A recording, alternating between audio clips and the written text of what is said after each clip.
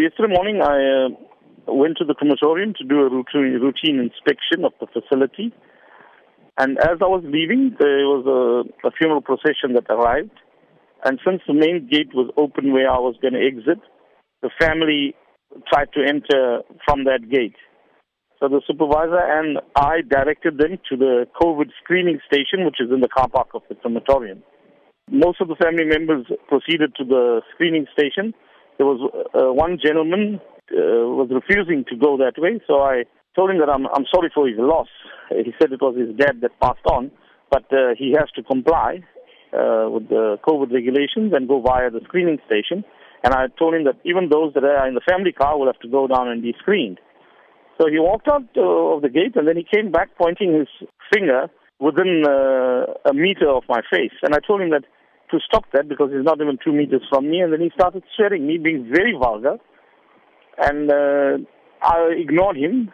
Then he took out his phone and he took a picture of my bucky, and he said he's going to trace me. So I reported this. I called the supervisor to inform him that this family is irate and he must just monitor. And all of a sudden, I was rushed by about 5 males who started assaulting me. And there was a female from the family that intervened and shielded me until I made a getaway to the RUSA offices for medical attention. That sounds so traumatic.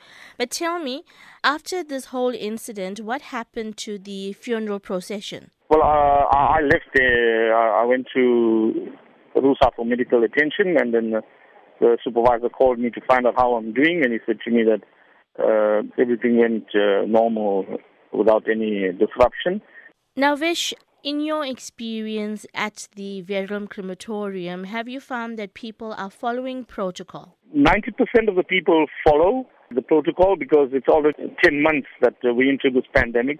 There are some families that come there under the influence of alcohol, and they don't want to follow protocol, and they try to cause a disturbance. But we have security employed at the crematorium to attend to this, unruly families. And we do understand that in the time of grief, tempers may flare. So we accommodate that, where, people are bound to get angry.